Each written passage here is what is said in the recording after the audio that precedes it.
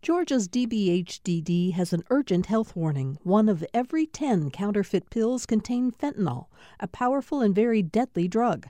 Pills from friends or dealers are unsafe, and 1 pill can cause an overdose. More info at opioidresponse.info. Thanks for listening to the Political Rewind podcast. Be sure to like and follow us and rate us on Apple, Spotify, or wherever you get your podcasts.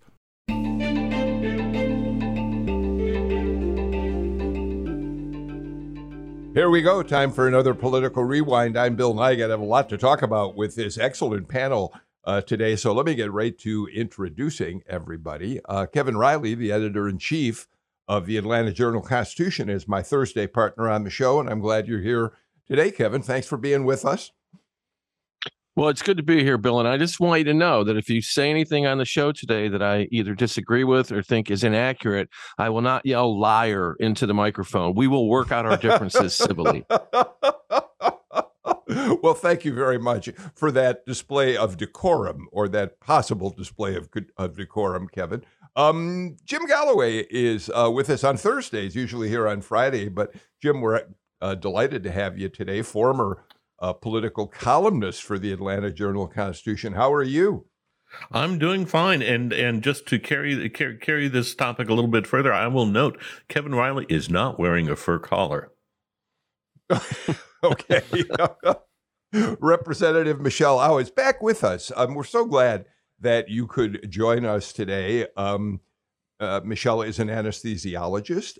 She has a master's in public health, so she's really been up to speed on everything we've dealt with COVID for the last 3 years. But Michelle, I didn't realize until today when I was looking over your bio that you and our senior producer, Natalie Mendenhall, share something very important in common. You are both graduates of Wellesley College. Yes. I love to meet another Wellesley woman, but yes, I'm happy to hear that Natalie also went to Wellesley, and I'm so happy to join you again here today, Bill, with this really prolific and august panel. Thanks, everyone. Yeah, sure. And we're really glad to welcome back for the first time in a while, Cody Hall. And Cody, I saved you for last for a variety of reasons that we'll get into. Number one, you are the former communications director for Governor Kemp. You served in that capacity for most of the first term until you went off to work on the campaign. You have since left the governor's office and begun you're a partner and a founder of Full Focus Communications, your new consulting firm. But Cody, and we're going to talk about this a little bit later in the show, also today, we're adding one more job description. You're the executive director, newly named, to Governor Kemp's new national PAC, which rolled out a new website literally overnight, Hardworking Americans. And Cody, one more point, and then I'll let you jump in. All of this is happening while you and the governor are up in Washington for the RGA, Republican Governors Association meetings. So it's probably not coincidental that the rollout of this website happens at the same time that all the Republican governors are together. Yes? We try to time those things up when it works. But no, I'm excited to be here, Bill. Thank you.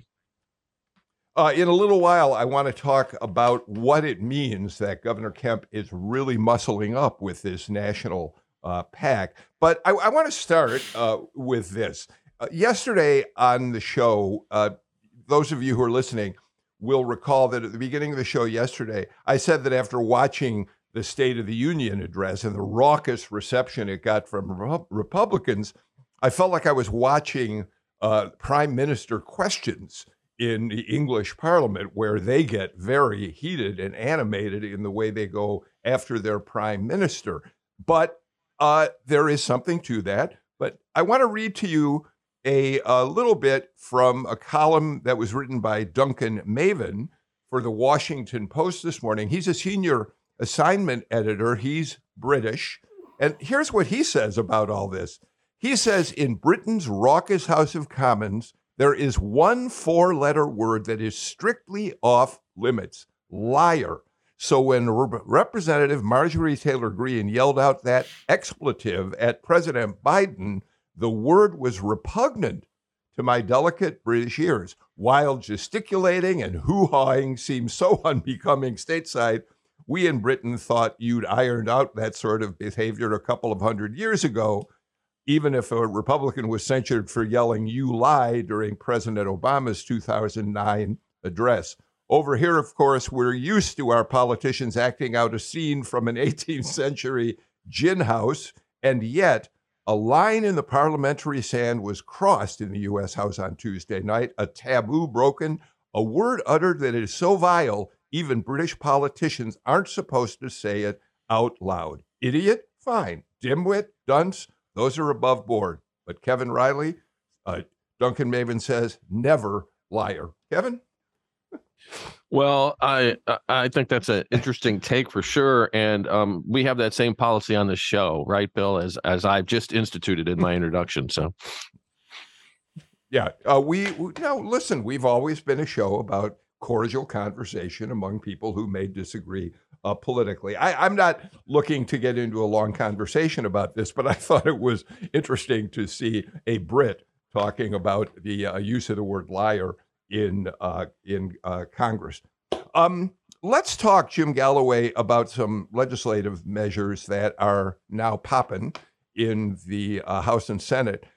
We are seeing that once again, and we weren't surprised that it was going to come up, a bill introduced that would create the city of Buckhead. Not sure it has much legs this time, but there it is, Jim. Yeah, and it includes some extraordinary salary levels for both the mayor and any future members of the city council. That would, I think, they would put they would put a blush on the on the $17,000 plus per diem that state legislators get, and far more. He would the mayor would be paid far more than the governor of our state, and so you kind of wonder why that was done, whether it was to persuade maybe a couple lawmakers that they might run for this post, run for these posts. I don't know, but I will tell you the same questions that have applied in the past still apply. There's no explanation of what to do. I don't believe there's any explanation of what to do with education. As far as the whether these students would go to Fulton County or the AP or the Atlanta school system, and there's no explanation of how you handle the finances that would impact the city of Atlanta. Yeah, Cody, I want to bring you in here. They want to pay the mayor under Randy Robertson's bill, and we'll talk about him in a minute, $225,000 a year, and they want to pay their part-time city council members $72,000 a year. What is the governor's salary these days, Cody? I don't know it off the top of my head. You may. It is set in statute at $175,000. But so, yeah, I agree with Jim. I can't remember an issue that has been addressed or pushed in a more haphazard way than the Buckhead City movement. And I'm someone who, because of my occupation, has to pay attention to these public debates. And I don't think that they've answered to anyone's, or they have not answered fully really any of the questions that Jim just laid out: education, taxes, bonds. Like, they have addressed none of those. And I think my concern, or my question really looking at it, is a lot of the legislators that are now pushing this on the Republican side say, well, we believe that the people of Buckhead should be able to vote on this issue. Well, the people of Buckhead have representatives in the state house and the state senate, and none of those folks are on the bill.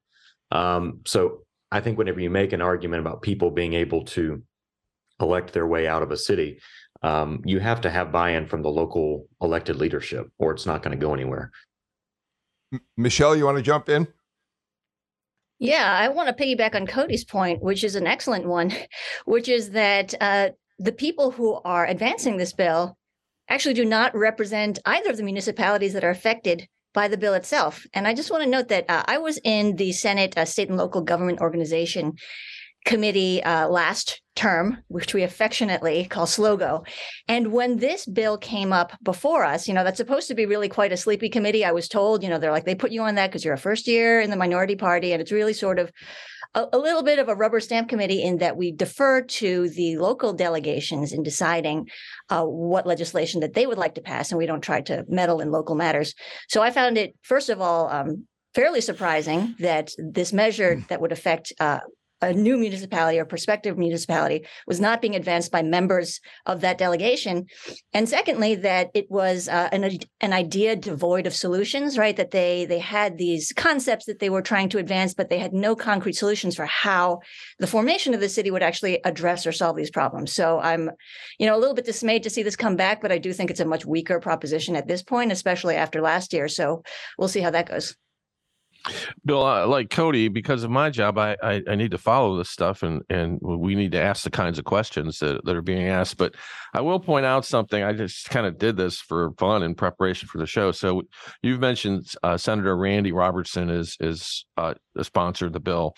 And we debated a little bit the pronunciation here, but I think we have it right. From Cotulla, Georgia, which is down near Columbus, not far from the Alabama line.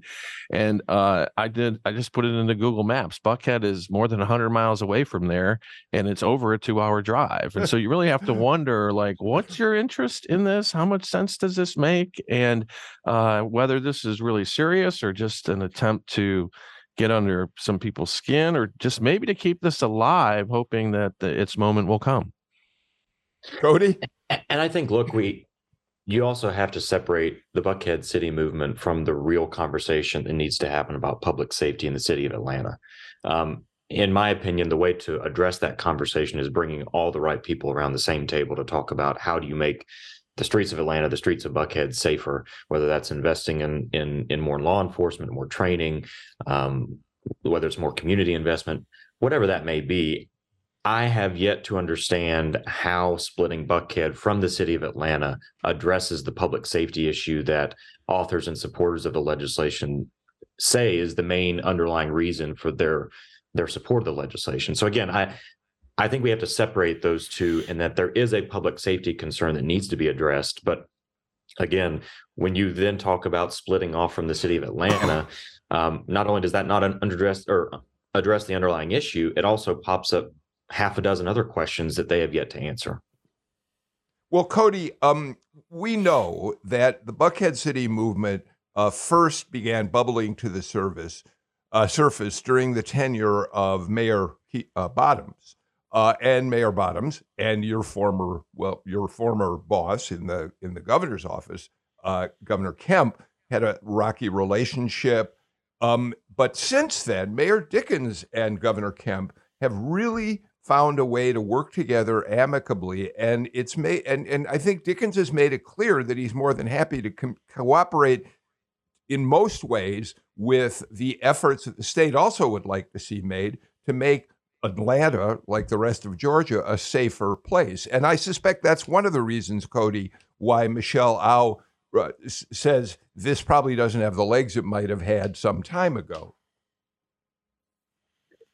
Yes, I think the current mayor has done a really good job of making sure that his first foot forward was building these relationships. Because I think if you look at the new speaker, the new lieutenant governor, Governor Kemp, all those guys they understand the value and the importance of the city of Atlanta to the state as a whole. I think there is always the want to have a good working relationship. And I think the mayor has done a really good job of putting that first foot forward and saying, let's continue to work together. Let's have open dialogue, some family conversations. And I think that's been very productive so far. Well, Mayor Dickens was quoted on this the other day. He says, now that we've got the highest bond rating, the world's busiest airport, the highest graduation rate for APS ever, now you want to leave us? You can't unscramble this egg. This is together. You want to undo that and still get the benefit of being adjacent to the best city. I'm not going to let that happen. I think that's a really interesting quote. And by the way, Jim, you talk about these salaries, and you can parse that two different ways.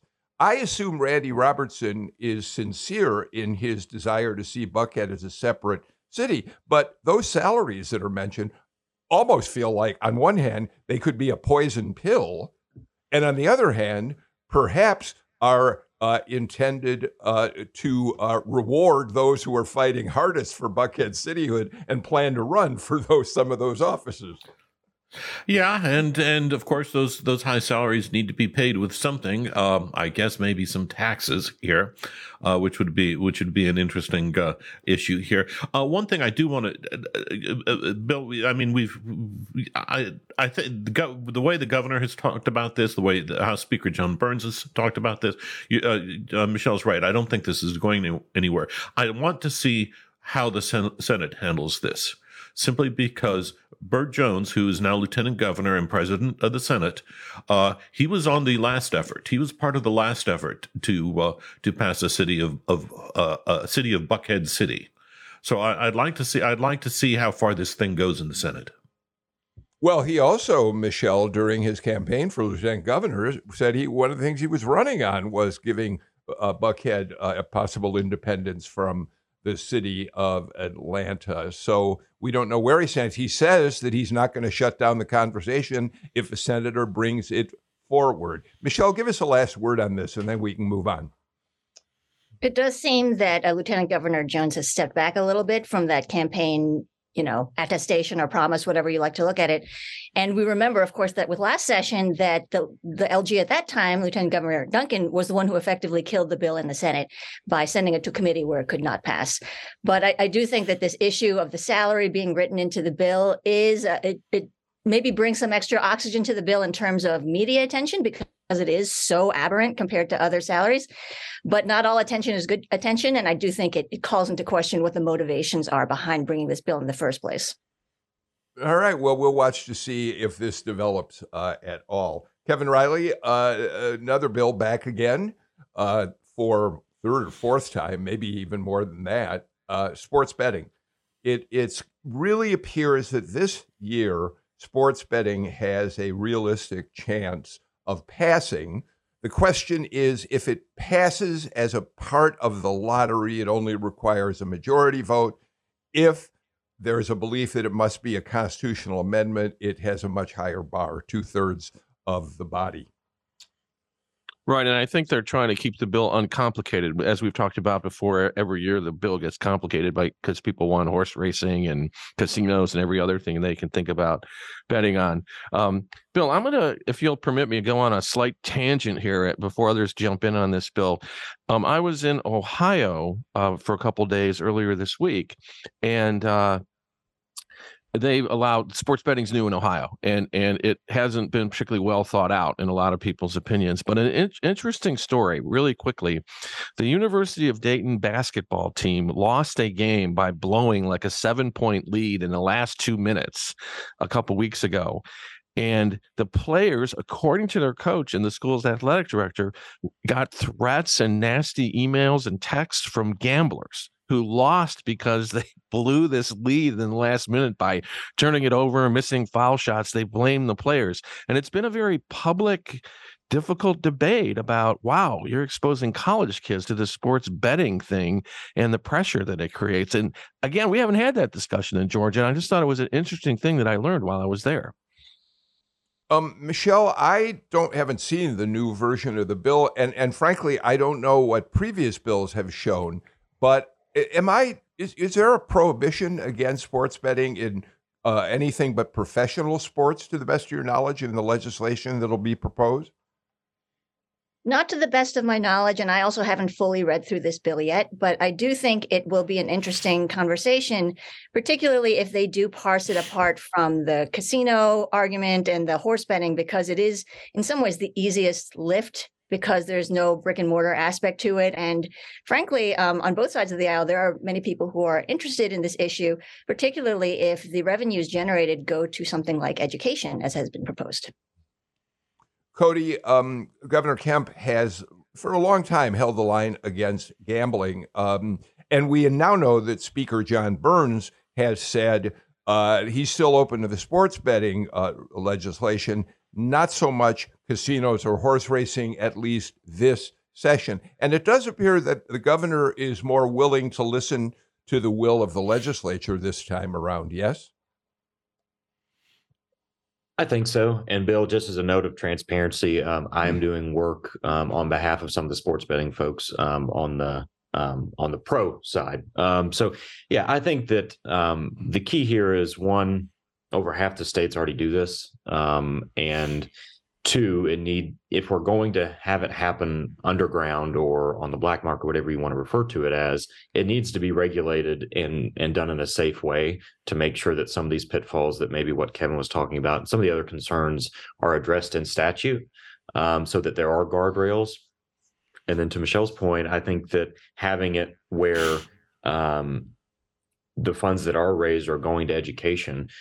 We have a tried and true method through the Georgia Lottery to make that happen, again, in a safe, secure way that has clear legal guardrails. And I think that it is separate from the casino or the horse racing conversation. Patricia Murphy and the AJC recently had an op-ed that looked at an opinion that former Chief Justice Melton of the Georgia Supreme Court wrote about the sports betting legislation, and that, in his opinion, you could pass a sports betting bill by itself and place it under the Georgia Lottery on a simple majority vote, whereas a casino or horse racing would have to go more of the constitutional amendment route.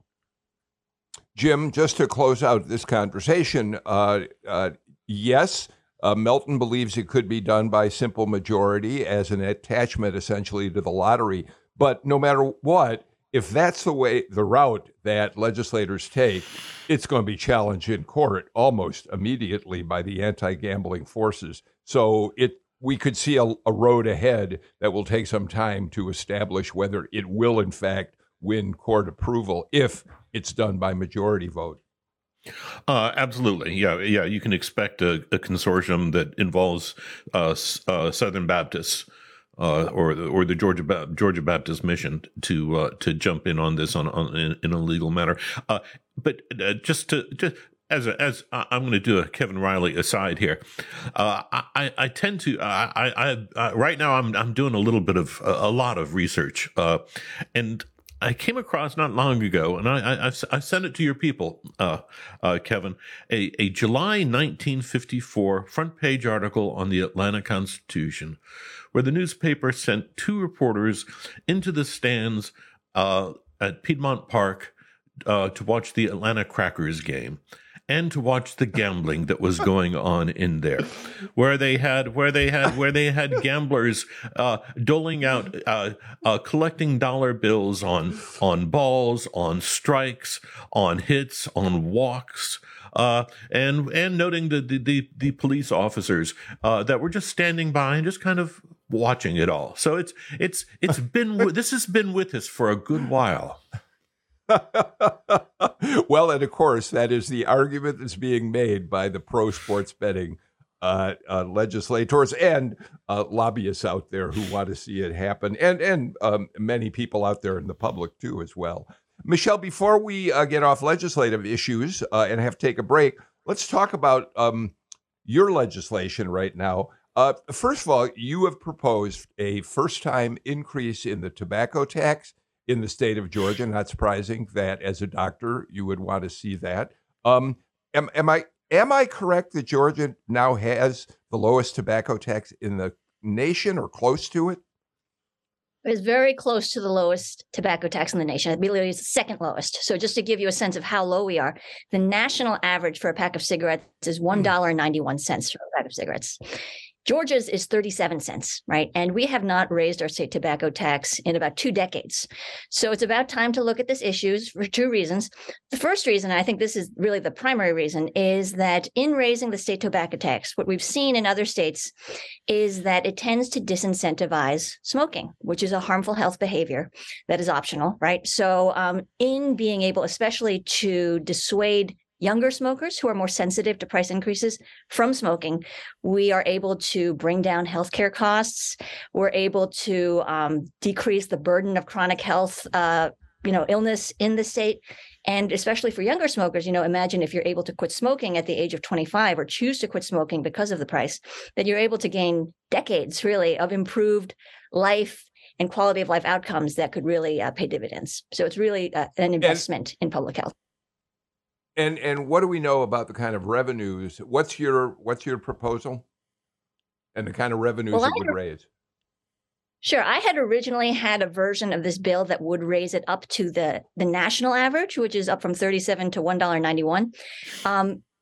In talking with some people, we want to always balance the public health benefits with what is doable in this environment, right? We work in an environment where we don't always get what we want. And what we decided to do in partnering with some of my Republican colleagues is to pose a more modest increase in the state tobacco tax up to what is more like the regional average. So we took all the neighboring states, dropped the highest and the lowest, and averaged out the other four. And to that, we came up to a state tobacco tax up to 57 cents, which is about 20 cents over where we are now. That seems like an easier lift for the first time in 2 decades, but it also will have a lot of these effects that we are aiming for in terms of disincentivizing a harmful health behavior and generating what probably is going to be on the order of about $90 million, maybe $100 million once we include in the vaping tax increase that we also have as a separate standalone bill. Cody, how powerful is the tobacco lobby at the state capitol? I'm not clear on that myself. I suspect strong. I wouldn't necessarily say it's a factor of what the tobacco industry would like. I would say it's more of you have a new speaker, a new lieutenant governor, and a governor that was just reelected, and raising any tax may not be the most popular on our side of the aisle. Michelle? Well, I think there's a reason we waited for this year to propose this tax increase. One, it is not an election year, right? And the second thing is when we talk about this bill, I would like people to stop thinking about it purely as a tax raise, right? But to think about the price we pay for cigarettes as a user's fee, right? This is the term that my colleague Ron Stevens, who is the primary sponsor of the bill, likes to use, because this is a choice that we make to engage in a harmful and very costly health behavior, right? So it is something that people should consider, especially given, and this is an invisible cost that people don't even realize that we're already paying, right? Is that the cost to every household in Georgia to pay for the chronic health expenses of people who choose to smoke in Georgia is $900 a year. Right. So this is money we're already paying, and maybe we don't know that, and maybe we don't feel that because it doesn't directly come out of our wallets. But this is a way to defray costs. Kevin, I went right to the question about lobbyists, but I think Cody made a much clearer point, and that is Republicans don't like raising taxes under any circumstances or most circumstances. And coming out of an election campaign, I can understand why Republicans might look at this and wonder whether it's the smartest move right now, although I know Michelle would disagree with that. Kevin? Well, I think on Michelle's side, smokers aren't popular people generally anymore. So she's got that going for the bill. But I bet you Cody knows how those unpopular people vote. And I don't know if he'll tell us, but I bet there's something to that. Cody? I think you've got to get to a break, Bill. Michelle, I am going to give you a last word on this. I'm just going to close it out by saying that the primary sponsors of this bill are Republicans, right? So that is a powerful support that we are able to have behind this bill. This is long overdue. And the second thing I'll point out is the primary sponsors of this bill all have backgrounds working in healthcare. We have a pharmacist, 2 physicians, and a dentist. So okay. I think that speaks for itself. I've got to get to a break. By the way, I'd like to point out that it was Kevin Riley, R-E-L-E-Y, not me, who said smokers are not very popular these days. So all of you out there who are smokers, direct your concerns to Kevin, not to me. We're going to take a break right now. Back with more on Political Rewind.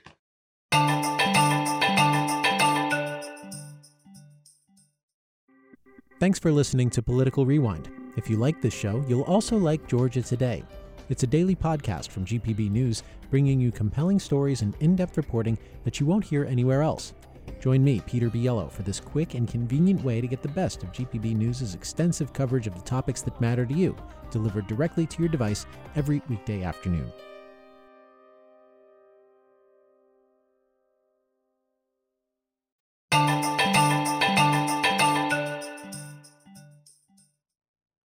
Kevin Riley, Jim Galloway, Michelle Au, representative from Johns Creek, which I did not say at the start of the show, and Cody Hall join us today. All right, Cody, yesterday in the little team meeting that Natalie Mendenhall, Chase McGee, and I have after the show, we said, gee, we have Michelle Au coming on. We're glad she'll be here. She's a Democrat. We always like to balance it off with a Republican. And the Republicans we've invited for one reason or another haven't been available. So I said, well, let's call Cody Hall.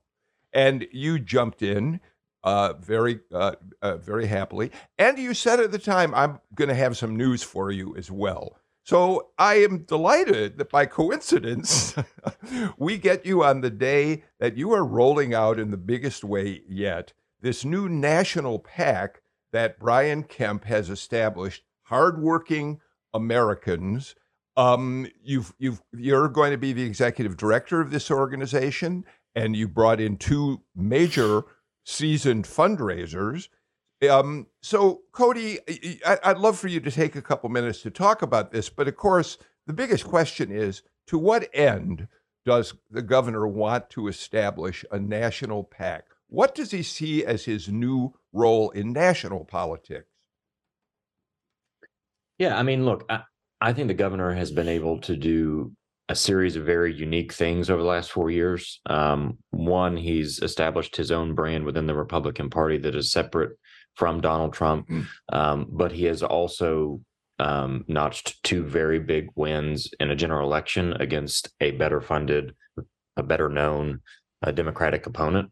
So I think how he was able to do that creates a blueprint for Republicans across the country as we move forward into the 24, the 26 cycles of how do you balance being a conservative, but also winning tough general elections in environments that may not be necessarily friendly to Republicans. And I think he has created that blueprint. So what our goal in Hardworking Americans is to go out and find other federal candidates that are similar in nature to maybe the governor's ideological kind of blueprint or how they approach politics, their focus on specific issues, and help them, whether it's in primaries or in general elections, win some of these tough races. Because I think as a Republican, when you look forward, it's going to be not necessarily a black or white proposition of how to move forward in the age of Trump, because he's still ever present in our party. But how do you do that in an effective way and actually win elections? Because if you don't win, you don't get to govern.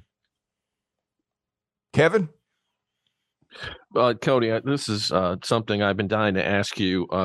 That hardworking terminology, just, the governor uses it over and over again. You can claim it as your idea on the show here if you want, but if you do, I want you to say why that term. What is it? What's the strategy behind saying that term so much that I've started, using it on my children? Yeah, we've teased about that. We've teased about that on this show frequently. We've started to count the number of times the governor talked about hardworking Georgians. But Cody, go ahead. Yeah, so I think it's part of who the governor is. He's a construction guy from Athens. He started his own business with a pickup truck and a shovel.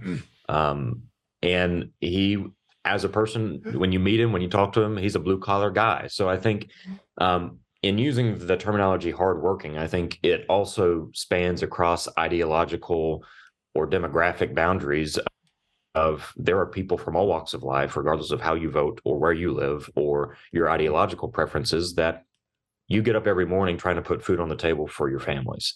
And I think what we saw in the 22 cycle in particular is that the concerns of voters were so focused on jobs in the economy, the cost of living, of inflation, that we were able to win over voters that may not agree with the governor on every issue, but they knew what his focus was, and they related to him in terms of how he spoke about making sure that they could afford groceries, making sure that they could afford their rent, their car payment.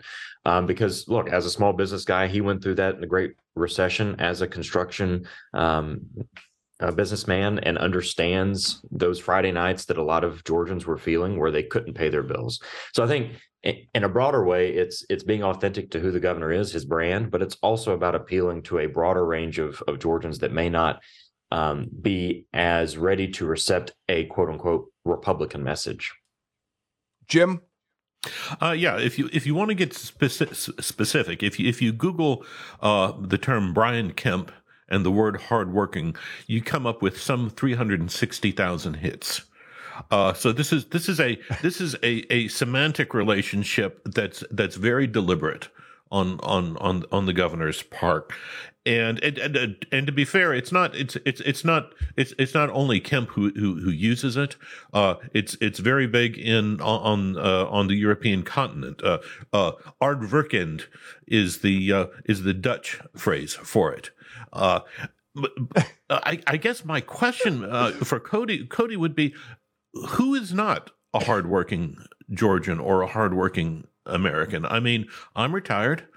I don't have my income is pretty much set. Am I a hardworking American? I think you would be, Jim. And I think that I don't think by using a terminology, the governor is, or we are excluding anyone from that.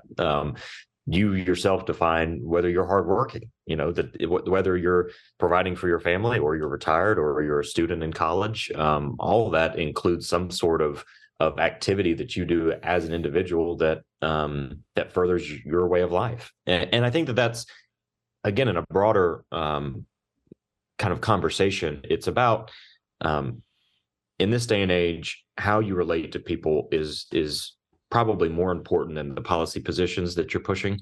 And I think that what we have tried to do, because Georgia's a changing state, it's no longer a state where you can put an R beside your name and win statewide, that we have to be very intentional about how we relate to people and show that as Republicans, we not only think our policies are good for people, but we also understand you. We sympathize with what people are going through. And I think that's the goal, at least. Michelle? I think that everyone, both in this state and in this country, is watching Governor Kemp and seeing what he's going to do next. Obviously, his national profile has raised quite a bit. And I just want to note that, we are in February right now. Governor Kemp was just sworn in for a second term less than a month ago, right? So I do hope that in this effort to raise and burnish his national profile, he remembers, first of all, to continue to do the work for Georgia that he ran on, right? Because he did run a campaign where he made frequent swipes and dings at his opponent, Stacey Abrams, for caring more about her national profile and image than she cared about Georgia. So I do hope that in progressing with this PAC and in the work he's doing in DC and beyond, that he will continue to focus on Georgia as the key part of his work. Let me jump back in. Thank you, Michelle, for a couple of points here. And Cody, I'll give you a chance if you want to respond to Michelle in a second. But I think the reason there's all this attention from Jim and Kevin about the term hardworking is that Democrats, opponents of yours in the past, meaning your relationship with Governor Kemp, of course, have said it's drawing a line. It's the people who are out there with jobs and perhaps have families and they're living in communities where they're doing fairly well, at least, as opposed to those who are on Medicaid, on welfare. And so that's, I think, one of the reasons that this continues to come up, Cody, is this sense of, does it draw a line or not? And you are very good at messaging. You always have been. But the question is, can people interpret that as drawing a line between the needy and the non-needy? I can say that we have that has never been an intent behind our message. So over the last 4 years, people have made a lot of assumptions about motives that the governor may or may not have had in using whatever terminology. I can tell you, having worked with him for 4 years, it feels like a lot longer than that, but that he is somebody who respects each and every individual for whatever circumstance of life they find themselves in. And what makes him tick every morning is getting up and making sure that he's doing what he can to put the people that elected him first. And that means I think he probably works longer hours than anybody I know. And he's going to continue to do that as governor.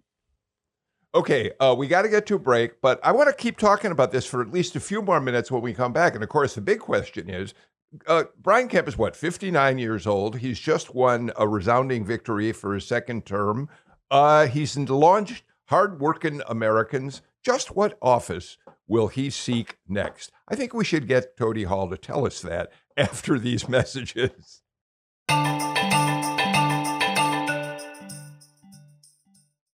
At a time when information continues to come at us faster and faster, sometimes you need to hit pause and rewind. NPR's Throughline takes you back in time to the source of the news stories filling your feed. Find NPR's Throughline wherever you get your podcasts.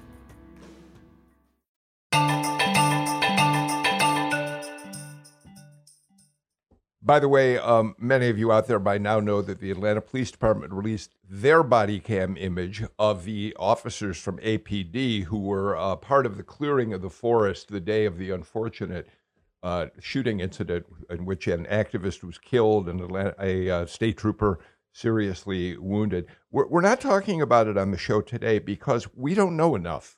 The video so far, we're trying to look it over, as most news organizations are, to see if it really illuminates in any way what happened. And as matters develop, certainly on tomorrow's show, we'll get into it more deeply. So, Kevin, let me turn to you on this question that I propose we ask Cody about. Sarah Huckabee Sanders the other night, giving the Republican response to the State of the Union, really took a lot of criticism, not just from Democrats, but from some Republicans who say that rather than presenting a message about how Republicans can solve problems that everyday people are facing, turned it into a right-wing MAGA polemic about critical race theory, about the wokeness of Democrats. And Kevin, you've got to think that Brian Kemp, whether you wanted him to be the governor for a second term or not, has a more basic message, and Cody laid it out just a little while ago, than Sarah Huckabee Sanders was able to give the other night. Yes, Kevin? Yeah, I would agree, and I do think he's getting some national attention. I mentioned my trip to Ohio this week, and I had a couple friends and people I talked to who asked me about it. So I do think what he has done, and Bill, I think we talked about this way before the campaign, that if he beat Stacey Abrams again, if he survived Trump, wouldn't he become a national figure? And it's clear this morning that, in fact, he has. And I don't think we're going to get Cody to answer the question about what he wants to do next, but I hope he will. But I'm not optimistic. But it does seem that what he is planning to do is make sure that he makes lots of friends by raising money and helping them with their campaigns so that whatever he decides to do next, he'll have a lot of support. So, Cody, there's a Senate race that he could get involved with. There's talk that he could be on the ticket in the next presidential race. You're not going to give us a specific answer, but is it fair to say that Brian Kemp does see a future in public office beyond the governor's mansion? Yeah, and the honest answer is I don't know. But I think what I can say is how the governor has previously approached these choices he's made in his political life, which if you ask him, he will say that the reason he ran for state senate in 2002 was because he was a small business guy frustrated with government. And he ran for state senate, beat a Democratic incumbent. He ran for governor because, again, he felt like from the position of governor, he could affect real change in how state government operated. Obviously, we didn't know what we would run into the first 4 years. But so I think as he looks forward, as the family looks forward, those are going to be the things that are top of mind. One, is he somebody that can win whatever race he gets into? And if so, is he the best positioned to do that out of who could potentially run? But look, I also think that it's possible that he goes back to Athens and he does whatever may come to his mind after he is no longer governor. But I think he has earned the right to make a decision based on his own timeline. And that's what he's going to do. And we'll stand there to support him however we can. Jim? Yeah, Cody, and this is whether he decides to run for U.S. Senate in 2026 or is drawn into a Republican ticket in a presidential campaign. I think one thing we can, you tell me if I'm wrong here, one thing we can say for sure is he is not trying to model himself after someone like Ron DeSantis, who's kind of been held himself out as the Trump alternative. And of course, I mean, we saw Sarah Huckabee Sanders give the reply to the State of the Union address with a very, very harsh, pessimistic view of the U.S. That Governor Kemp seems to be charting a very different course here. That's not based on culture wars. Am I reading that wrong? You know, he was asked, Jim, by Justin Farmer with WSB when he was over in Davos. Justin asked him, well, you know, you're kind of representing the more moderate lane of the Republican Party. And the governor almost stopped him in the middle of the question and said, oh, look, you know, I'm a conservative. Don't get me wrong. I'm just not mad about it. So I think that's authentic to who he is. Brian Kemp is not Ron DeSantis. Brian Kemp is not Donald Trump, but Brian Kemp is also not Liz Cheney or Mitt Romney. And I think that's what makes him generally unique in this political environment, is that he's not afraid to be who he is, and kind of let the chips fall where they may. You can go through a whole bunch of decisions he made in the first 4 years that kind of bear that out. But I think you're right. But at the end of the day, he is somebody who makes these kind of big decisions based on his gut instinct and whether or not, in his estimation, he can be successful. Because at the end of the day, in order to affect real change and to implement policies that we think as Republicans are good for people, the people that elect us, you have to be in the game.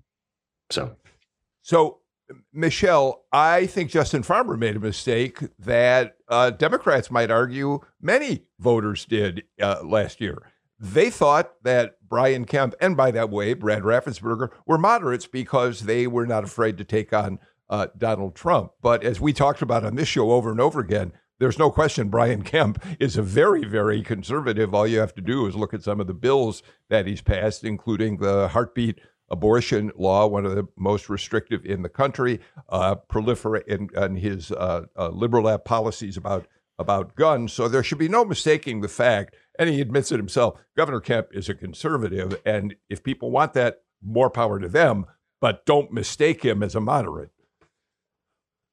All right, I'm glad you went back to that, Bill, because that did snag at me too, this perception that Brian Kemp is a moderate Republican, when by his own admission and by his own identity, he is one of the most conservative governors that Georgia's ever had, right? So it'll be interesting in going forward and seeing how he builds out this national brand, where that leads him. But I don't think that we can call someone moderate simply because they did their job in obeying the rule of law.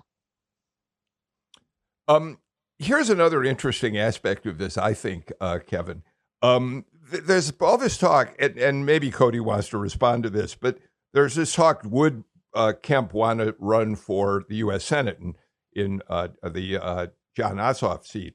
And I've got to say that chief executives, which is what governors are, the guys who run the business of the state, rarely are happy putting themselves in the United States Senate, where they find themselves as one of only 100 people, and they don't have a whole lot of power at all. That was certainly the way that Zell Miller felt when he left the governor's office and ran for Senate. He hated every minute that he was up there. It strikes me as if you've been a chief executive, running for Senate isn't really that good an opportunity as it sounds like. Well, yeah, and think about it this way. Brian Kemp stood up not so long ago and said, "We're going to make our state the, I think, electric mobility capital of the world, center of the universe. I forget exactly what terminology he said. Imagine that, being able to say something like that as a message, as opposed to, I'm going to go to Washington and try to pass even one bill in my first 6 years, you know? I think the one thing. Go ahead. Yeah. I think the one thing to remember is that the governor started his career in the state Senate. I think anyone that meets him, whether they disagree with him politically, find him to be an amicable guy that appreciates kind of a team approach to things. But look, I don't want to beat a dead horse here. I think that whatever he decides to do, it's going to be based on his timeline and whether he believes and the family believes that they can not only win the election, but also deliver results in whatever they end up doing. Jim, we're close out of time. One last comment or question from you. Very quickly, Bill, you mentioned Zell Miller. He didn't like it up in the U.S. Senate. Herman Talmadge, on the other hand, he liked it fine. He spent a good 20 years there. Yeah, it was another time. I think the Senate was a different body than the gridlock body it is today. Michelle Au, very, very quickly, is there anything, whether you support him as a candidate for re-election or not, is there anything that Joe Biden can do to raise his approval ratings in this state, in your opinion? He's way underwater, and you've got about 30 seconds to give us an idea. Here's my 30 seconds. I think a lot of the things that Governor Kemp has gotten credit for in terms of, financial, tax breaks and so forth, tax, raises for teachers and law enforcement, these sorts of things actually came from the Biden administration. So I think that one of the things that President Biden can do is just to remind people that the things that they enjoy that they think came from Governor Kemp actually came from the federal government. All right. Michelle Au, Jim Galloway, Kevin Riley, and Cody Hall. Really enjoyed having you on the show today. Cody, thanks for helping us understand a little better what's next for your boss, Governor Brian Kemp. We're back again with a brand new show tomorrow. Natalie Mendenhall's wearing a Wellesley sweatshirt for Michelle Au. We'll see you all tomorrow. In the meantime, take care and stay healthy.